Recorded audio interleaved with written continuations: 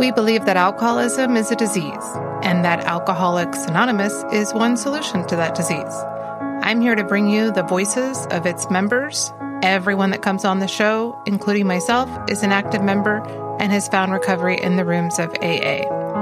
As you listen, please take what works for you and leave the rest. Well, my name is Joseph and I'm an alcoholic.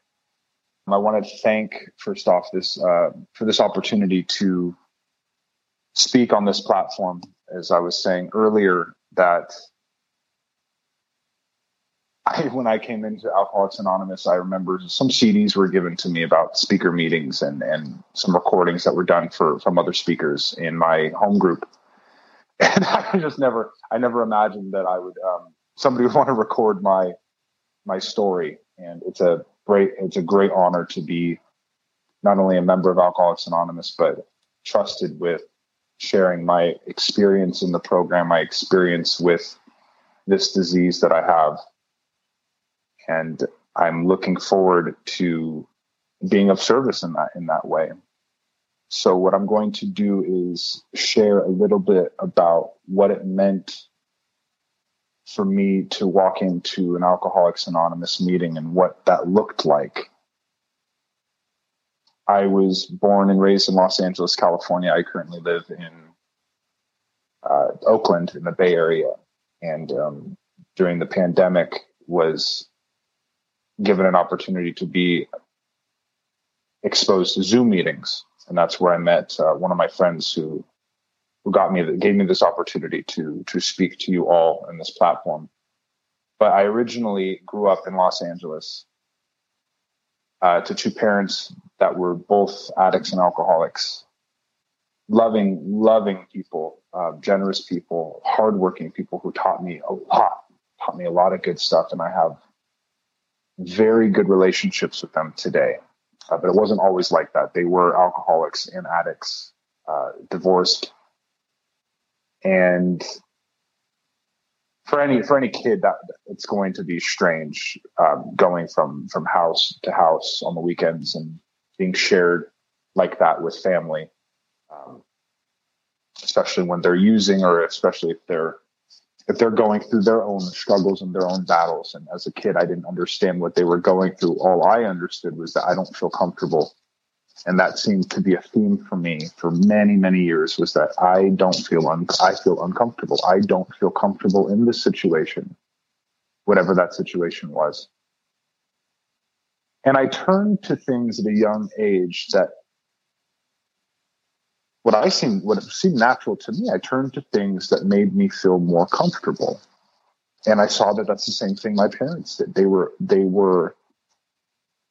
40, 50, 60 hour a week working people.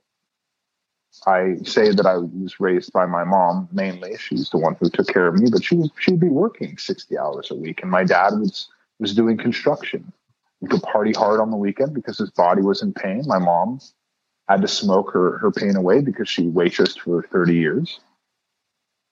And I saw a lot of pain that they had. And so they leaned on things that helped them cope with their experience. And I took that. I took that as an opportunity to see how I could change the way I felt. And the reason why I share that specifically here is because before I was introduced to alcohol, I was exposed to many other things that ended up altering my condition in life.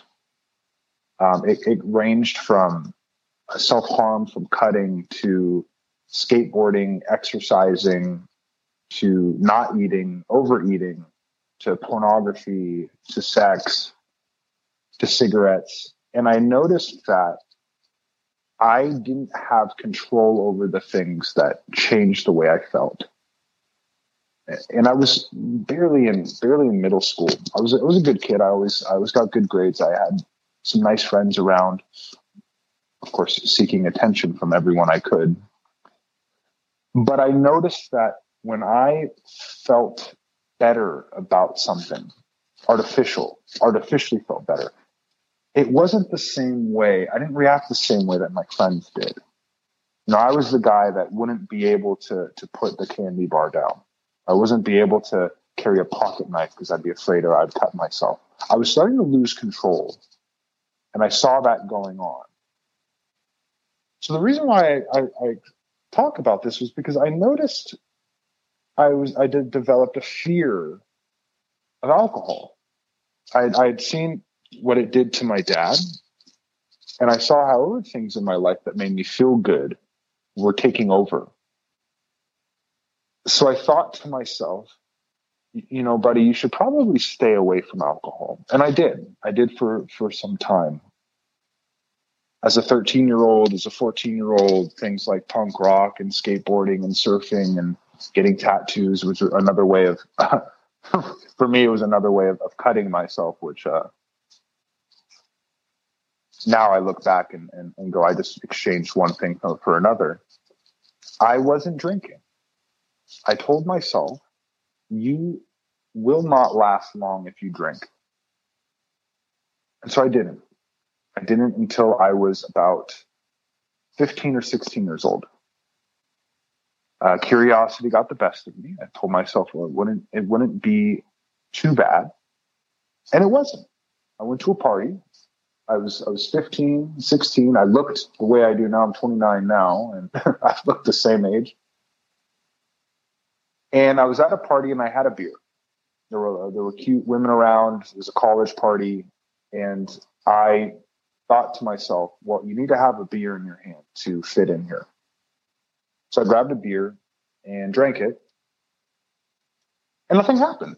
It actually tasted like garbage. I didn't like the way it tasted, but I fit in. Everyone was drinking, and so I fit in. And since it didn't do anything negative, I thought, well, I'll have another beer. And halfway through that beer, I put the beer down, and that was the first time I actually took a drink, actively went out and took a drink. But what that did, which looking now with the tools that I have from Alcoholics Anonymous, I can see how my need to still be different and the insidious nature of alcohol, even when I'm not getting anything out of it other than just feeling like I fit in, was such a disastrous beginning. Because I knew in my heart at a young age, I probably shouldn't do this. And yet I didn't listen to it. In fact, I would say I couldn't. As soon as the decision was made at that moment, what would it hurt? I was going to drink. And now that I had established, because I'm the one who's going to take control of my life, I established that it wasn't going to do me any harm. Pandora's box was open. Cat's out of the bag. Well, let's see how bad alcohol really is. The next time I drank, I was about 17 years old. I had a knee surgery. Told myself, well, you probably shouldn't drink because you're on medication. And that night I had about 7 shots of tequila. Don't remember getting drunk. I don't think I got drunk. And yet it was another moment when I woke up and said, I thought we said that it wouldn't be a good idea to drink. And I blow it off. I said to myself, nothing bad happened here. The first time I got drunk, I went to a friend's house. It was an older friend. She was old enough to buy alcohol. And I knew that. And I knew that she would probably ask me if I wanted a drink. So I had established I developed a response before she'd asked me. I told myself, no, you're not going to drink tonight because you have to drive home. And that's something we're not doing that ever. And you got school in the morning. And as soon as she asked me to drink, for whatever reason, I put the bottle of alcohol in my mouth and I chugged it. I don't know why. And the look that she had on her face of shock scared me, because this was a person who I thought was a hard drinker. This was a person who really enjoyed alcohol. I saw her drunk a lot. I wouldn't go as far as to say I don't think she's an alcoholic. Who knows? I don't know. But she was definitely somebody who enjoyed alcohol. And she looked at me with such shock and stopped me and said, whoa, you got to slow down, relax. And it was the first night I got drunk. And I remember when I felt drunk, it was as if I had been drowning my whole life, and I finally had my head above water and I could breathe. And it's funny because I didn't know I was drowning. And when I finally could put my head above water, I knew I needed to do this every day for the rest of my life. It was the greatest feeling in the world. And that's the only way I can compare it to another situation, is I was drowning and I could finally breathe. Well, what was strange was the next thought that I had was, you're screwed. Because I knew where this was going to go. I saw it in my family. I saw it in other friends that I had. I knew where this was going to go. It wasn't going to end well for me. And I almost jumped off the balcony that night. I remember sitting on the rail of the balcony, contemplating what it would be like to just fall off, which of course scared my friend again. And that was the first time that I got drunk. And of course I drove home that night, something I didn't even think I could ever do. I thought I was such a good person that was something that I would never be able to. I'd never be able to drive with any drop of alcohol in my system. And I'm driving down Lincoln Boulevard and trying to think of, well, if I go down McConnell, it might make it easier for, and I'm trying to find a way home so I avoid busy streets because I know I have alcohol in my system. And I never thought I would be able to do something like that.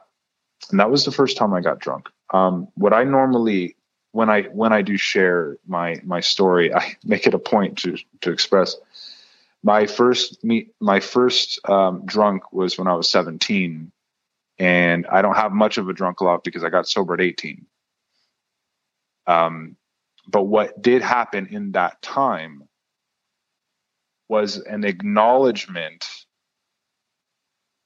of a problem that was developing in my behavior to convince myself that it wasn't the problem that I knew already existed, which was, I'm going to drink to show that I am different than my dad and my mom and all of my other friends who are alcoholics. I'm different. I don't have to drink. I'm going to drink the way I want to drink. And what that looked like for the next year or so was this pitiful attempt and vain attempt to avoid the truth, which was I was an alcoholic.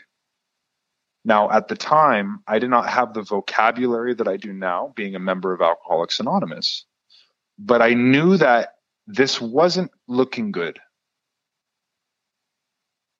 So what would end up happening, which I thought was my own willpower, I would say things like, well, I wasn't going to drink, but I changed my mind. Or I was only going to have this much, and I decided to have more. And I made it about my own ability to control my drinking.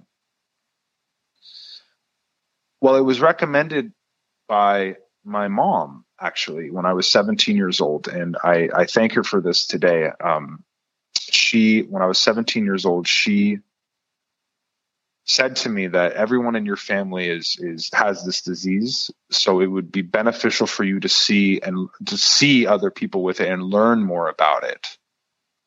So you should probably go to an Alcoholics Anonymous meeting. She didn't know I was drinking. I'd already moved out at 17. And it felt like a good idea. I took a moment and I said to whatever I heard, whatever voice I heard in my heart, I said, thank you for that. I'm going to check out Alcoholics Anonymous. And I did. I contacted a teacher that I had in my high school who he shared to his class that he was an alcoholic, and that he shared that his disease is like an allergy to shellfish. You just can't eat it. Can't eat shrimp, can't eat shrimp cocktail, can't eat lobster, can't eat crab.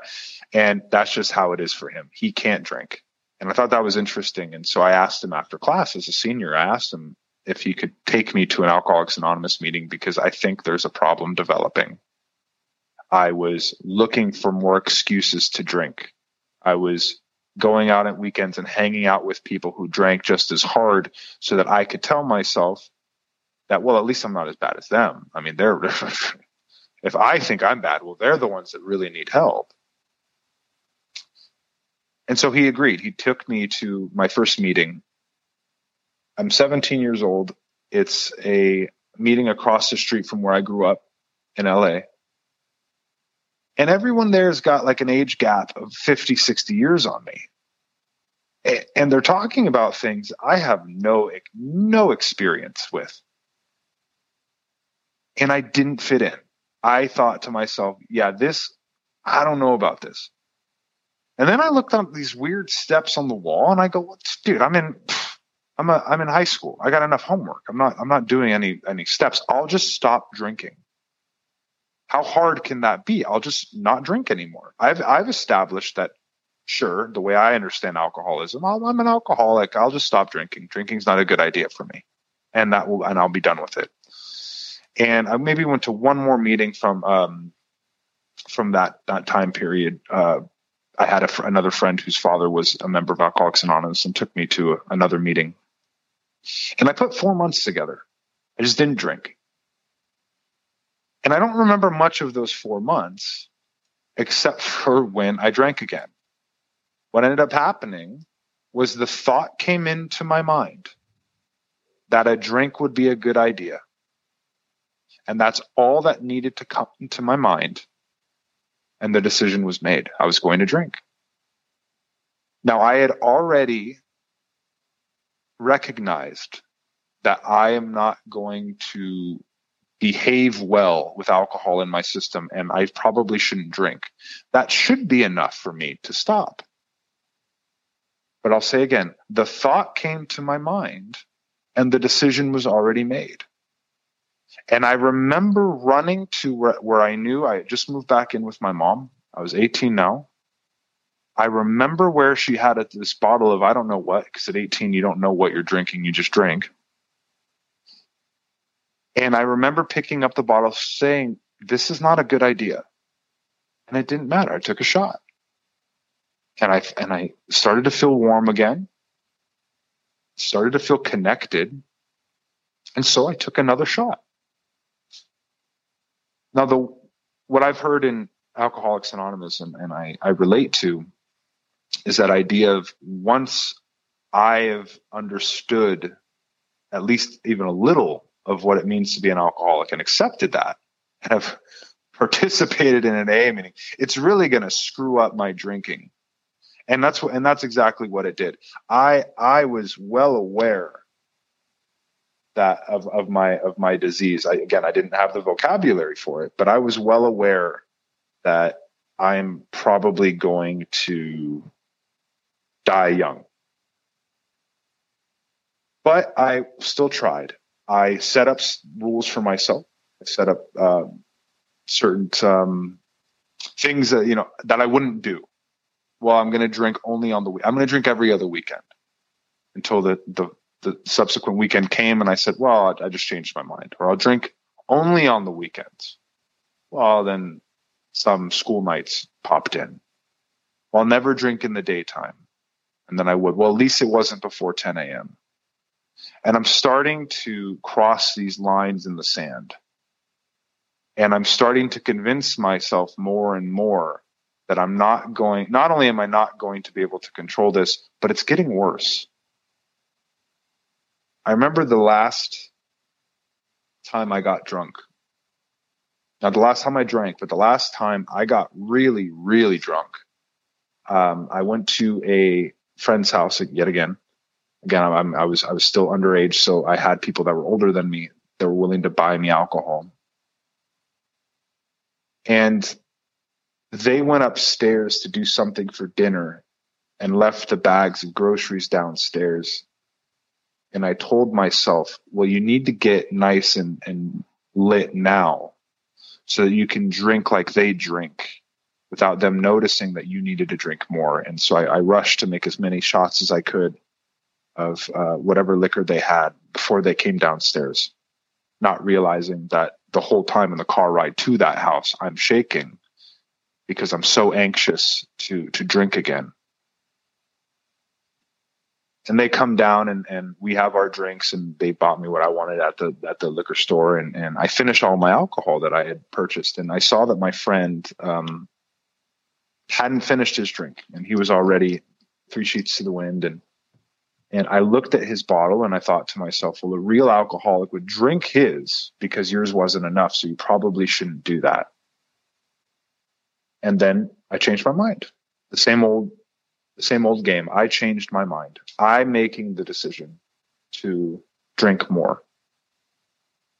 Yeah, I woke up in the middle of the street in the middle of the night with vomit all over me in the gutter, all over the floor, walked back to the house, fell asleep. And I got in the back seat of their car when they drove me home the next morning in so much pain from the hangover.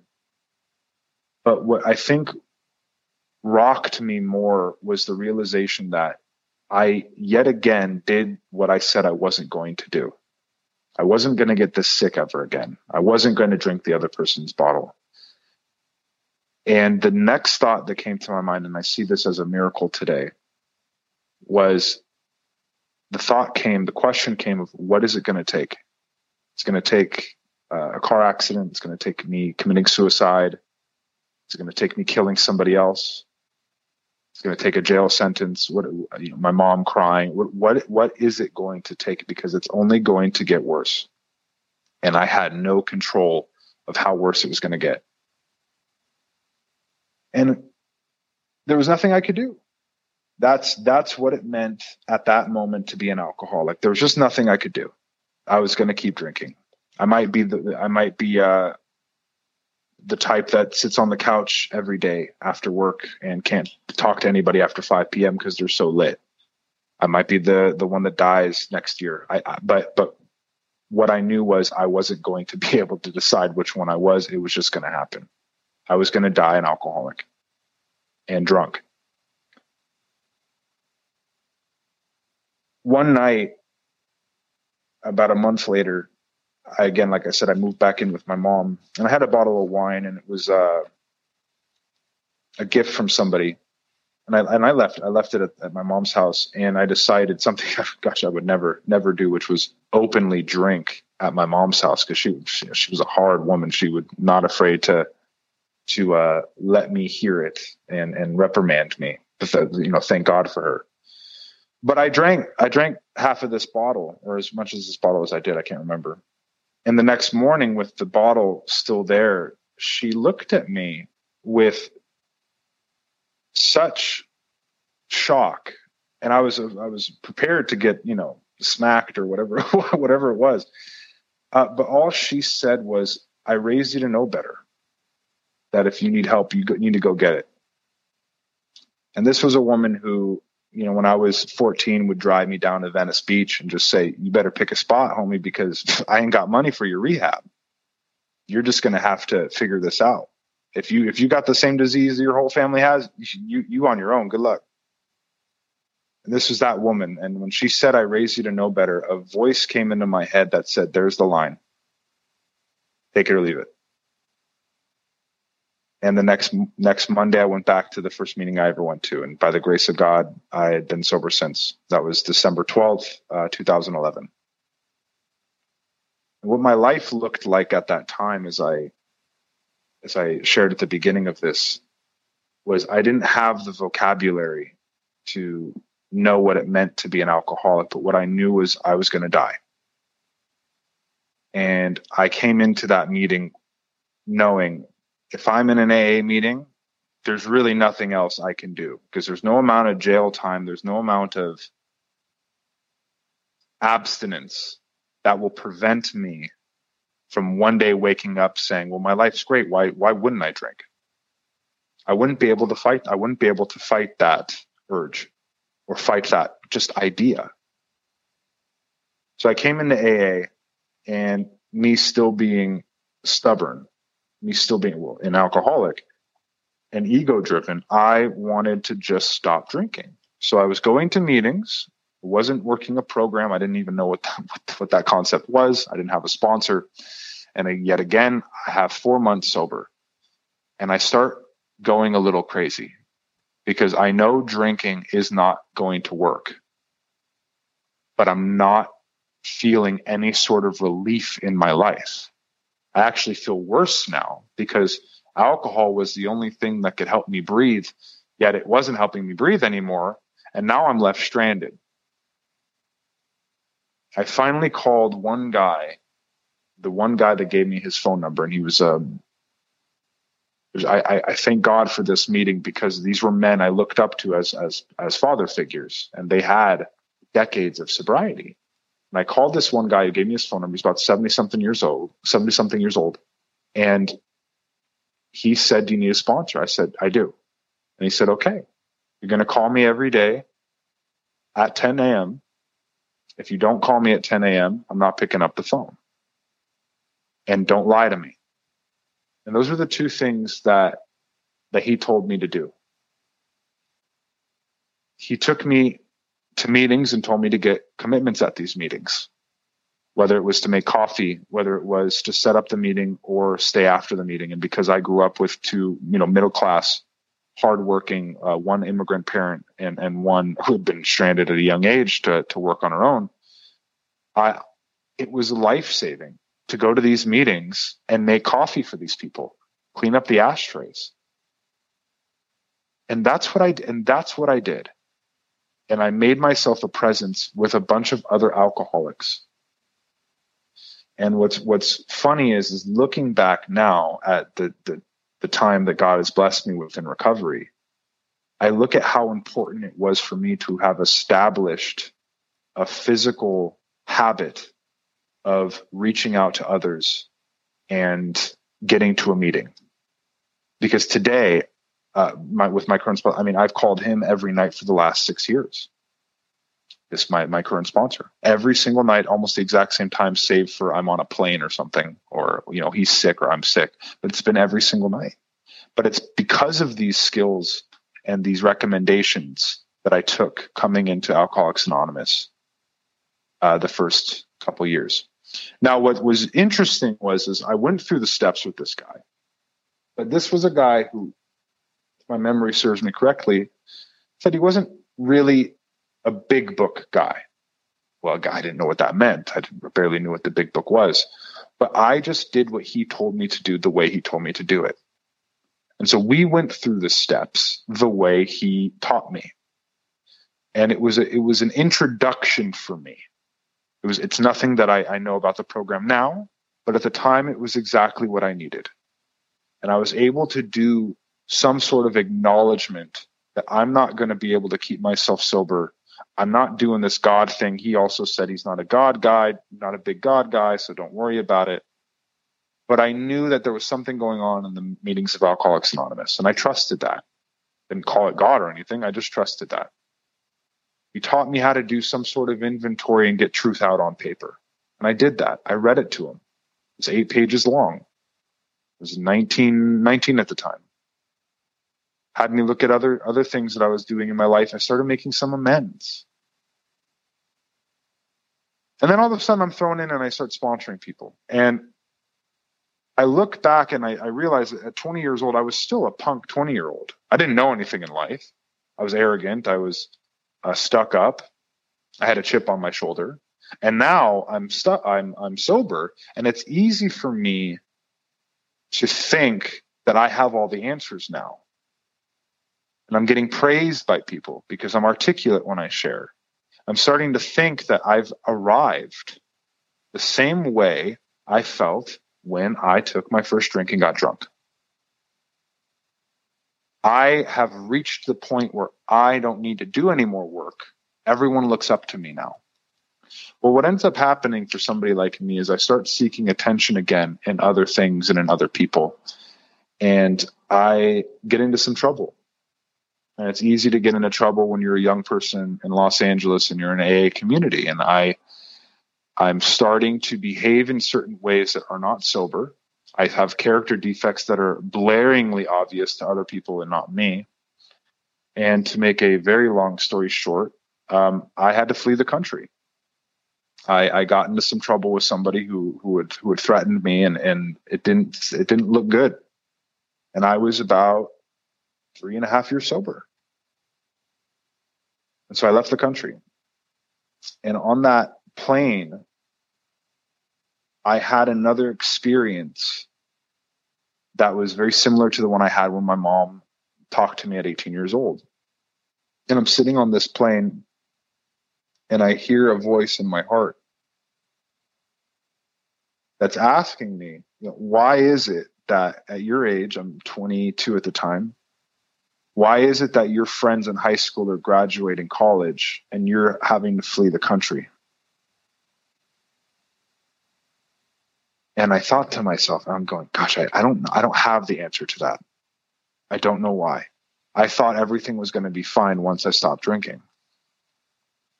Who am I? Who am I to actually live a good life? I started feeling some self-pity. And then my heart spoke again. And I heard the voice that said, who are you to say what you're worth? And it was as if I was finally able to see clearly. And I felt warmth cover my entire body from the inside. And that voice was right. I have no right to say or to judge my own worth in this life. This life was a gift, and I was given this gift, and it is my responsibility to take care of this gift. And I started working a program of Alcoholics Anonymous in my life. I started going to meetings where I fled to, and eventually came back, got a new sponsor, and we started working through the big book of Alcoholics Anonymous. Wouldn't you know? They have a book. At 4.5 years sober, when I come back, I hadn't read through the book yet. I get a sponsor who has gone through the book, and he actively reads the book with other people he's working with. And so that's what I did. We went through the book one-on-one, and we started working through the steps the way it was outlined in the book. And I'm starting to see clearer. I'm starting to see my behavior, and I'm starting to see more character defects. I'm doing a more thorough inventory of my resentments, of my fears, of my sexual behavior. I'm starting to make amends that I didn't think were a big deal. It's so easy for me to say, oh, well, they've forgotten about it by now. I don't need to do that. It wasn't that bad. And I'm facing this man who's going, what are you talking about? You need to make that amends. And I'm starting to develop a relationship with a higher power, which at that time I didn't have language for, but I just considered it that voice that was in my heart. And it was wonderful. And my life was starting to shine. Well, of course, there was more to be done as every day presents me that realization. I looked at what's read in about every I think every AA meeting I've ever been to, save for maybe a couple, we read through chapter 5 how it works. And there's a line that says we're willing to grow along spiritual lines. Now, I am the person who will sit in a meeting and say, well, I've read this so many times, I don't need to listen. I'll go get some coffee. I'll go check my phone really quick, wait for this reader to finish chapter 5, how it works. It's easy for me to develop that ego again. I've been here long enough. And I finally heard that again. I heard this idea of being willing to grow along spiritual lines. And I had to consider if that was a sentence to actually take into consideration or if it was just a read over sentence. And what I've come to understand is none of this is meant to be looked at lightly. As they say, they beg of me to be fearless and thorough from the very start. I'm considering grown men and women begging me to take this seriously.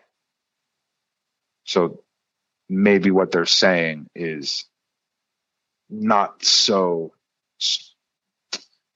Maybe what they're saying isn't meant to be just read over with glazed eyes. At that time, I was having difficulty with religion.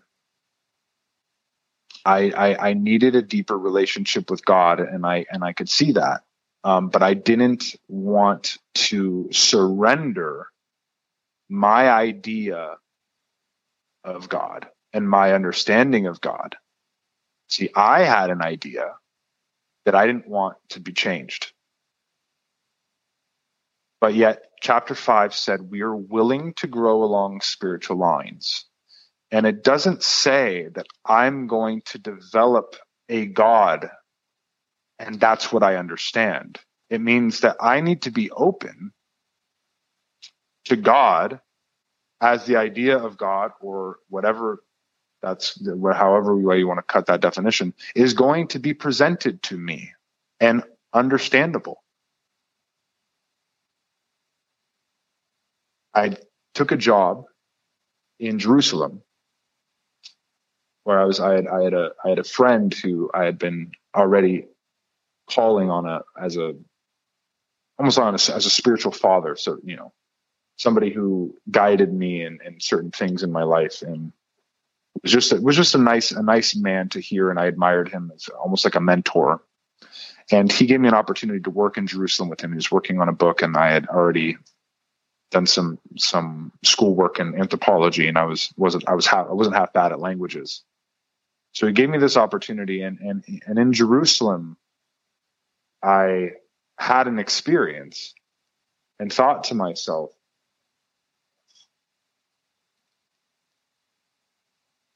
what is it going to take for you to start listening to your heart and taking this seriously? And what's going to happen if you listen to your heart and the voice that you hear is not the voice you wanted to hear? Are you going to read over chapter 5 and act like you're doing this work and act like you're willing to grow along spiritual lines? Or are you going to take this seriously?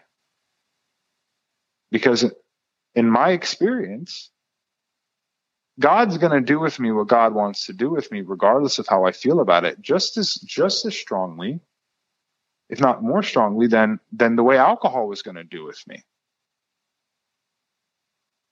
But it's my chance to either listen to it or not. And at that moment, I realized that I was all talk. Yet again, not a new experience in my life, not a new character defect. I want to appear like I look good. I want to look good. I want to appear like I'm doing this work. And it wasn't working anymore. And I needed a deeper relationship and a deeper connection with my heart. And the voice that I was hearing was not the voice I wanted to hear.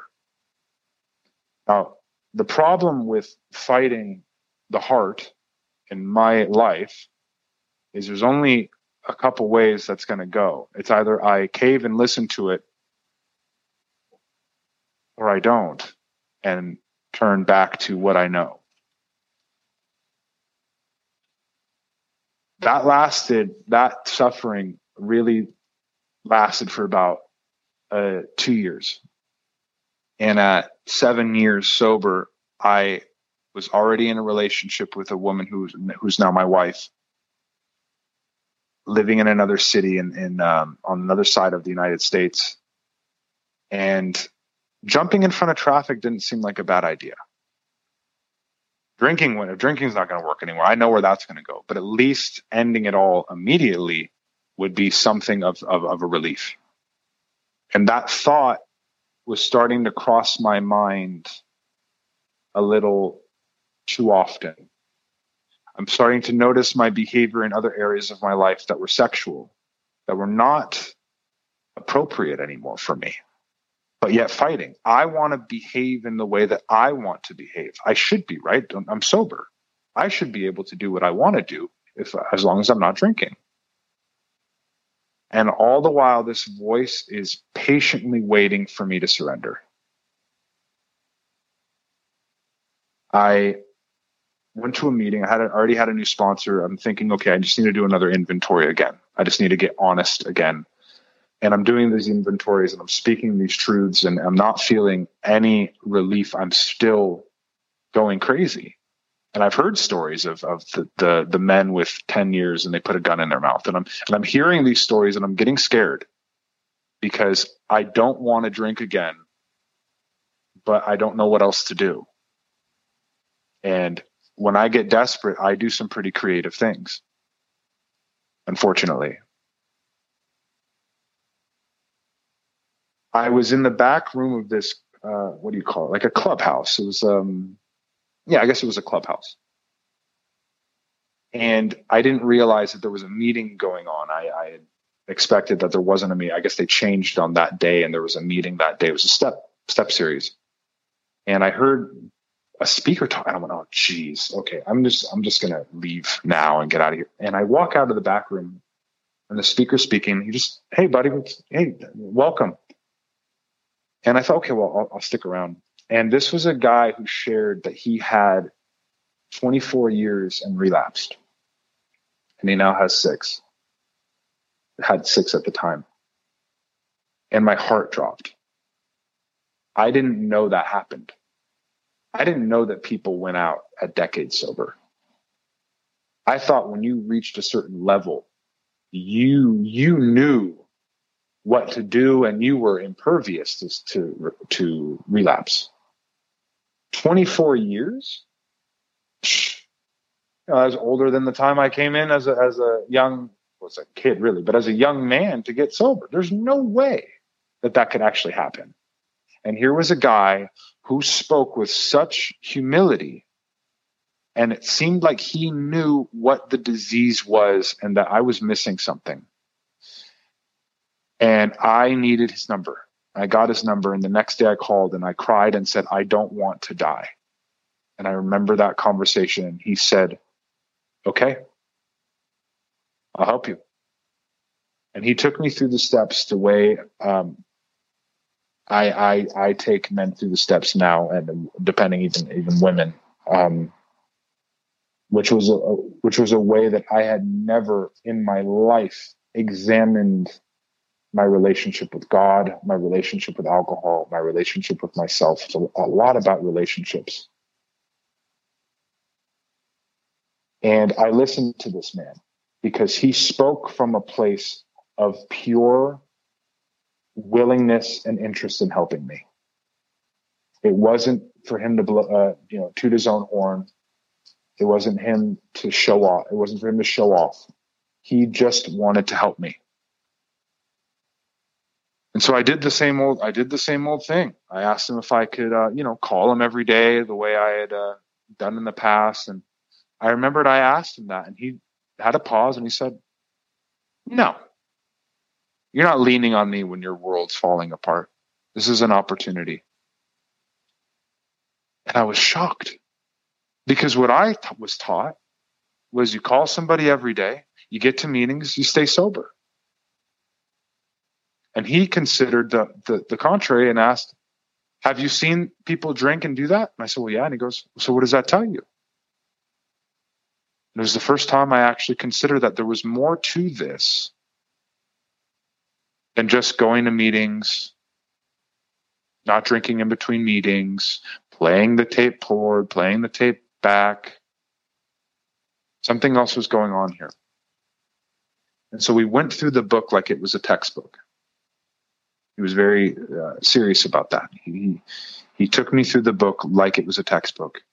And we started to look at what it meant to be an alcoholic of this 3-part disease, that there's this physical allergy that I wasn't aware that I even had, which was when I drink, something happens to me that doesn't happen, for example, to my wife, which means I need to drink more.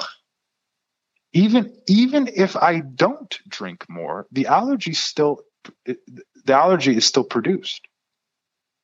I relate it when I'm speaking to people. I relate it to my allergy with tree nuts. It doesn't matter how I feel about it or how many I eat.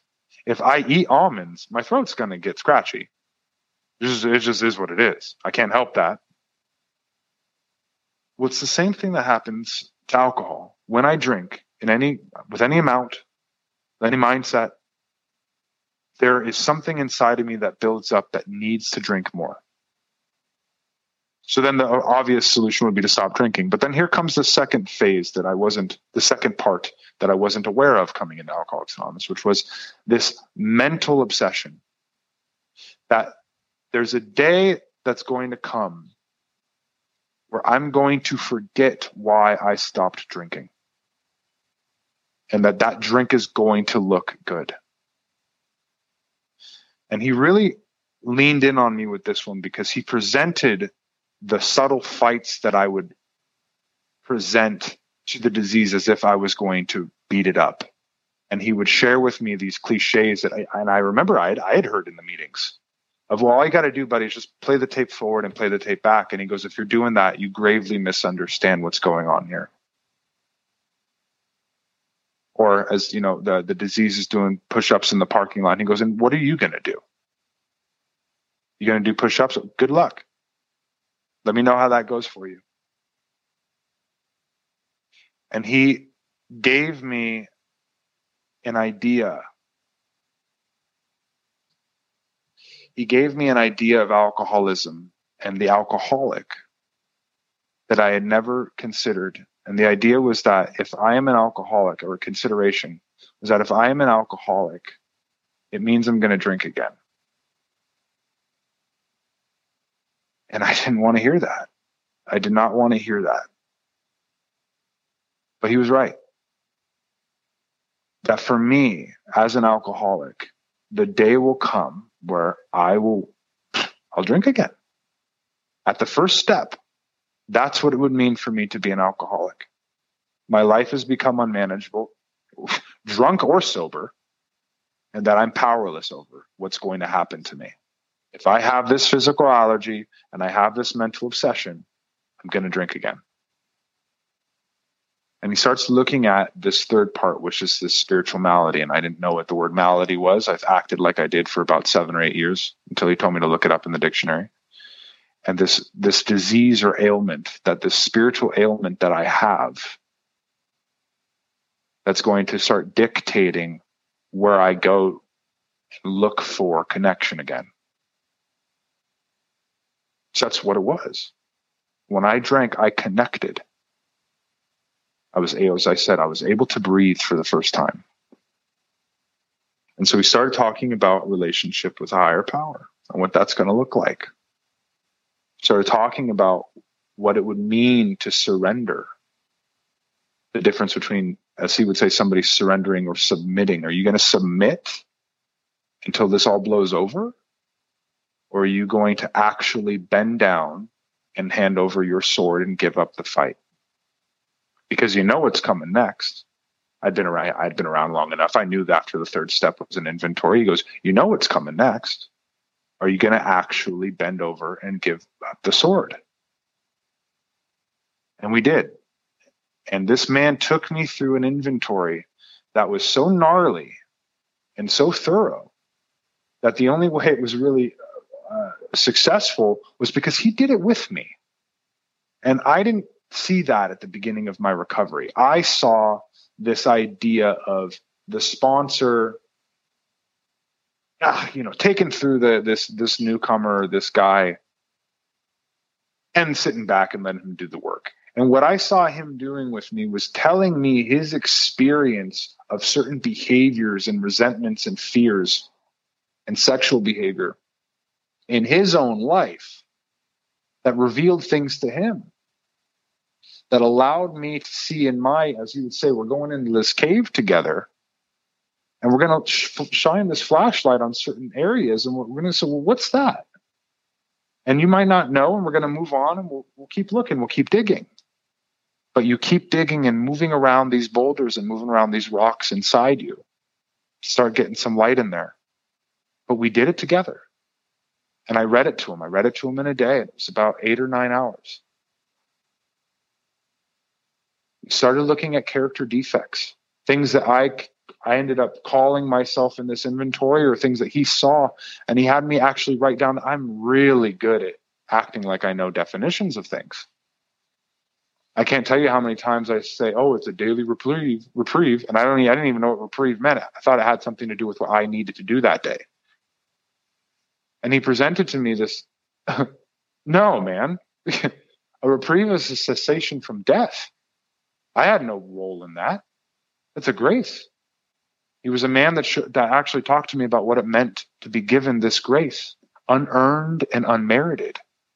And I can't tell you how many times I thought I earned my seat in AA. I earned my chip. That's what I'm saying. I do not understand what grace is.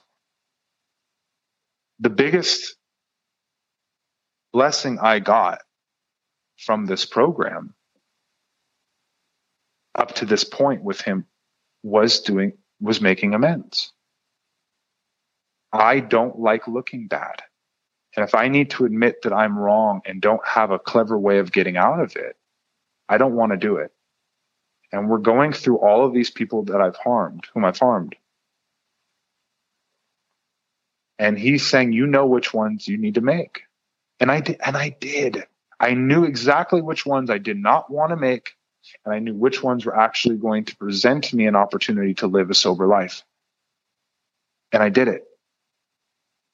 I went up to these people. I had all my names on flashcards, and I had what I had on the back of them. And I had to visit them in person, reached out and made phone calls, or desperately sought them out. Of course, checking with him all the while. As it says in the book, we kind of go through 8 and 9 together. We're making this list while we're actively making amends and checking with him to see if this is appropriate, this isn't. And I'm making these amends, and I'm starting finally to feel like I am the man that my heart has been trying to get me to become. And through that, I continue to make inventory.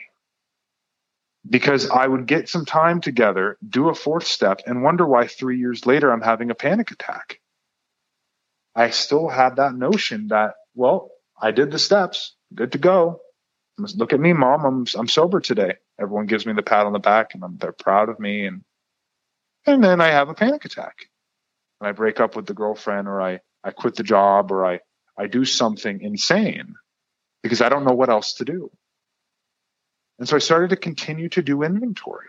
And to this day, I go over which character defects I engaged in that day, including behaviors that I should be proud of, that God has given me the opportunity to perform. And then on Sunday, I read it to my sponsor.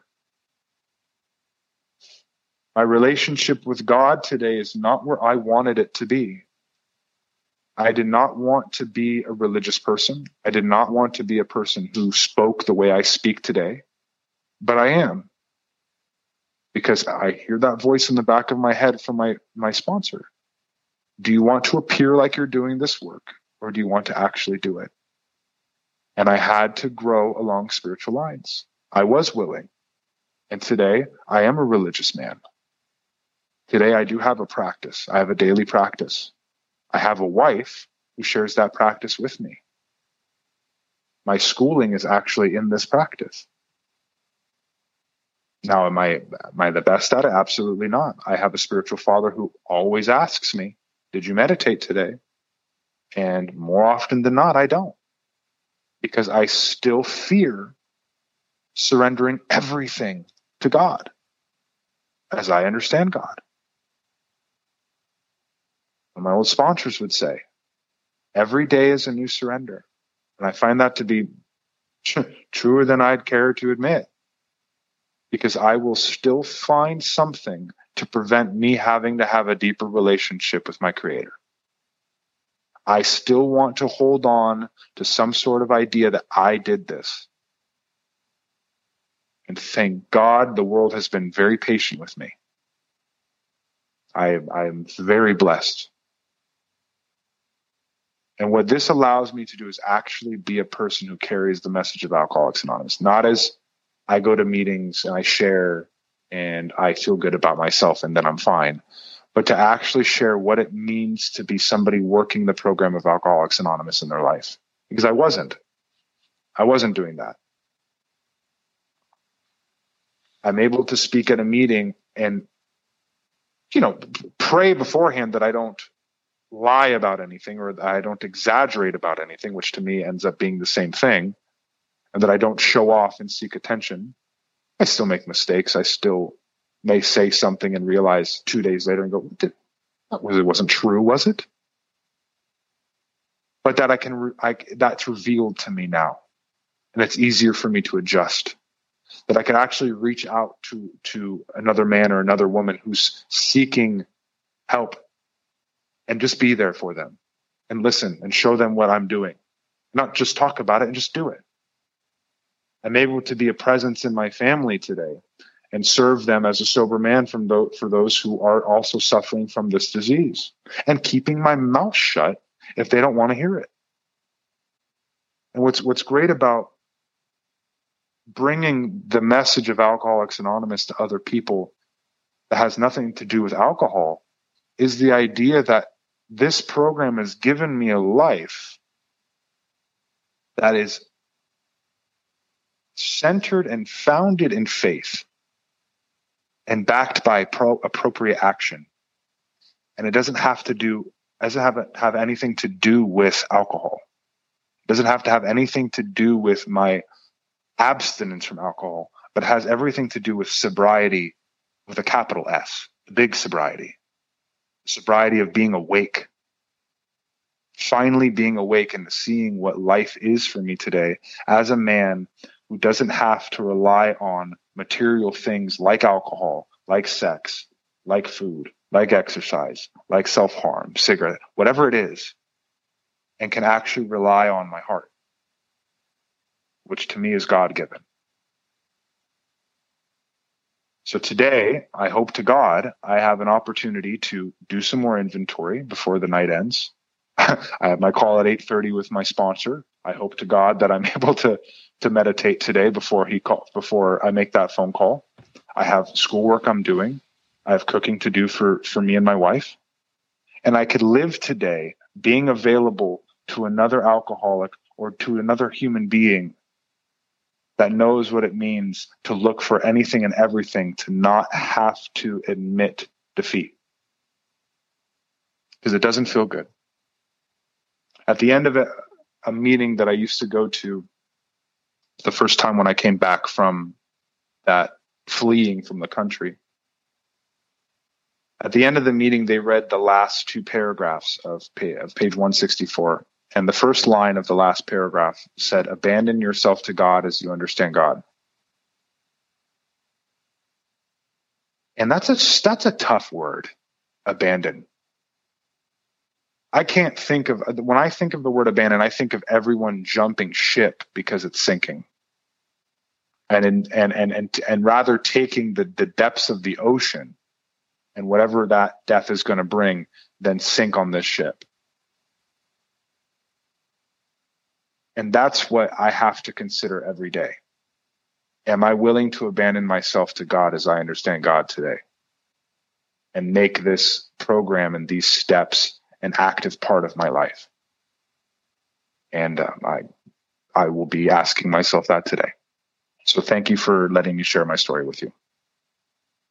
Joseph, yeah. I feel inadequate because you are a fantastic speaker and you have this deep, captivating voice. And I'm not sure that my questions can add value, but that's ego in reverse, right? So, well, thank you. Yeah. I see why you asked me early on, don't edit my story. Don't take out any ums. There were no ums. All right. You have this really magical ability to hear your thoughts that are maybe not your thoughts back from when you were really, really young. Do you think that everybody has that, or do you think it's uniquely something that you are able to tap into? Oh, God, I don't think I'm in a position to even consider an answer for that. I have no idea. I had no idea. I had no idea. Okay. Do you think that the voice you're hearing today is your higher power? Do you think that internal dialogue that you heard back then is the same higher power? Yeah. It was the way I interpret this is that it was the voices remain, but it's my understanding of it has changed. You had talked about the moment where the words "grow along spiritual lines" stuck out to you when they were reading chapter 5. And it seemed to go on for years after that, Jerusalem. And you said, I think 2 years it went on. For somebody listening that maybe has some sobriety behind them, days or weeks or years, and they want to know how to get closer to their higher power and they feel terribly stuck, what advice do you have for them?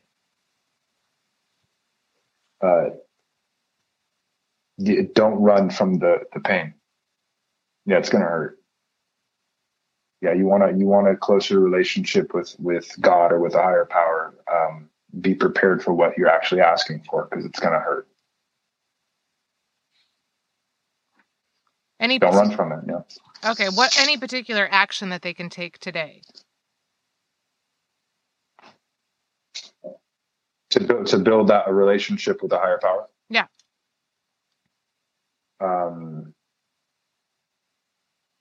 You do the steps.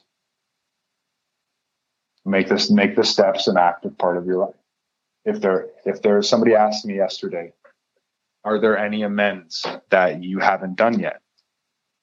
And I said, well, there's some that, or at least, excuse me, there's not some. There's one that I don't know where she is. I don't even know her last name. And if it comes up, I will make it, but I can't. He goes, no. Beside that, are there any amends that you haven't made? And I said, no. Well, that's not something that I would have done early on, because I shortcut and I try to find the path of least resistance in this program. And if I want a deeper relationship with God or the higher power, well, my higher power has given me an opportunity to have that deeper relationship, but it's not going to come from me listening to a meditation video on YouTube. It's going to come from me actually applying these steps into my life. So I think your question was actually the answer. It's action. It's not a thought process. It's not a consideration. It's action. Not just making the amends, for example, that's going to give me the pat on my back. Like, I broke my mom's TV, I'll buy her a new TV. No. It's probably, going to the job where you stole money from, or to the woman that you harmed. It's the amends you don't want to make. It's the things you don't want to share in the inventory. It's all of the thoughts or the behaviors that you don't want to bring to light. That's what's going to help you. That's what my higher power, at least, has given me an opportunity to embrace for this path and channel to be clear. It's what I don't want to do. Very clever. Very clever. I appreciate that perspective. And I love that.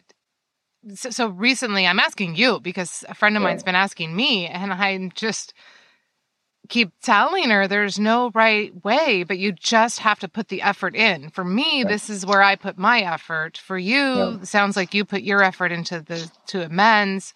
So you just have to, the way I explained it was, you just have to show your higher power. You give a shit and you will put your time and energy into it. And then it'll guide you from there. But action is the core. Action. Yeah. Well, as you said, effort. It's, goes both ways. Yeah. So a couple more questions if you have time. Yeah, of course. Okay. Keep your beard away from the mic. Yeah. Okay. All right.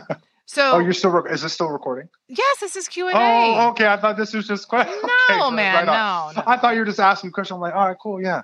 Okay, for sure. No. This is for yes. So the questions are totally self-serving. Yeah.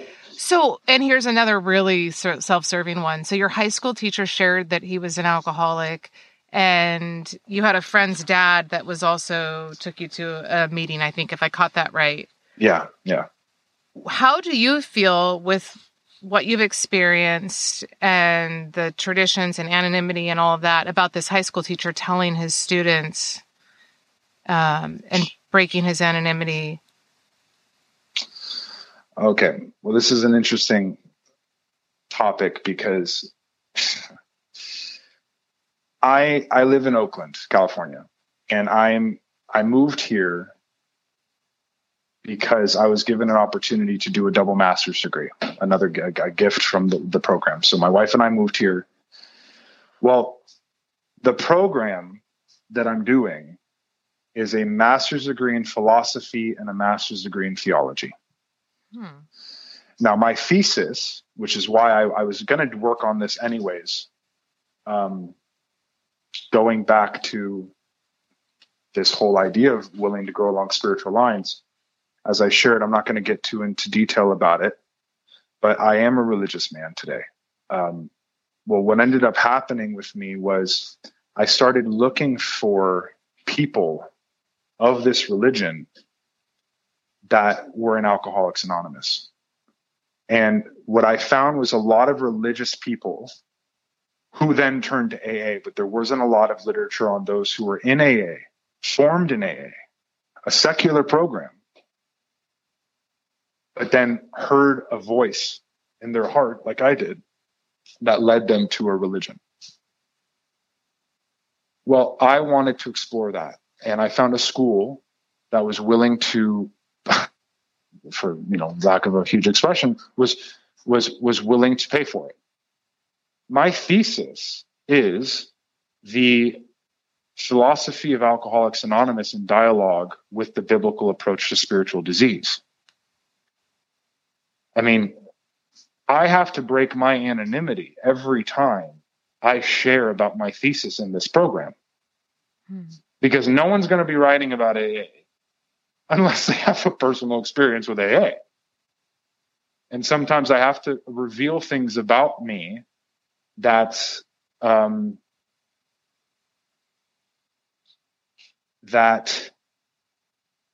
have to really tailor, because I forget I'm not in an AA meeting.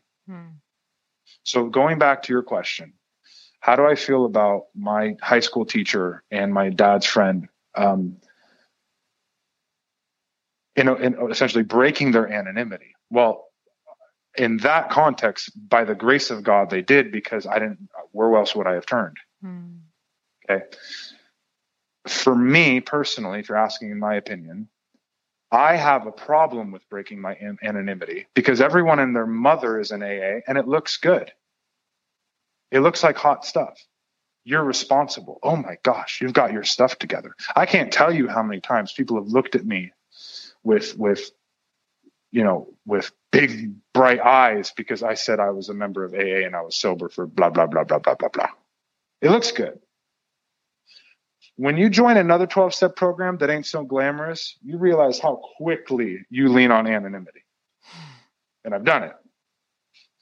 In my life, breaking my anonymity is valuable and harmful to myself and to this program. So it's another one of these maneuvers that I'm still learning how to engage in.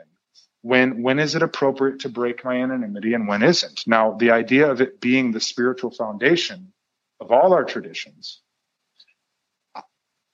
including spiritual foundation of my recovery, I find that when I'm breaking my anonymity and it's not for the benefit of another person, it's yet again another way to prevent myself from surrendering to God.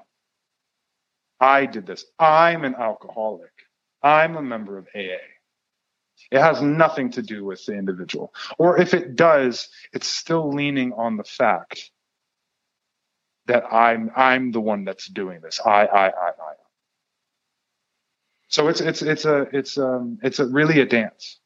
I don't have a clean, to me personally, there is no clean cut answer, because if everyone didn't share that they were a member of AA, how would anybody hear the message? Now, of course, as I had my old sponsor, we lean on the fact that our actions and behavior speaks for themselves.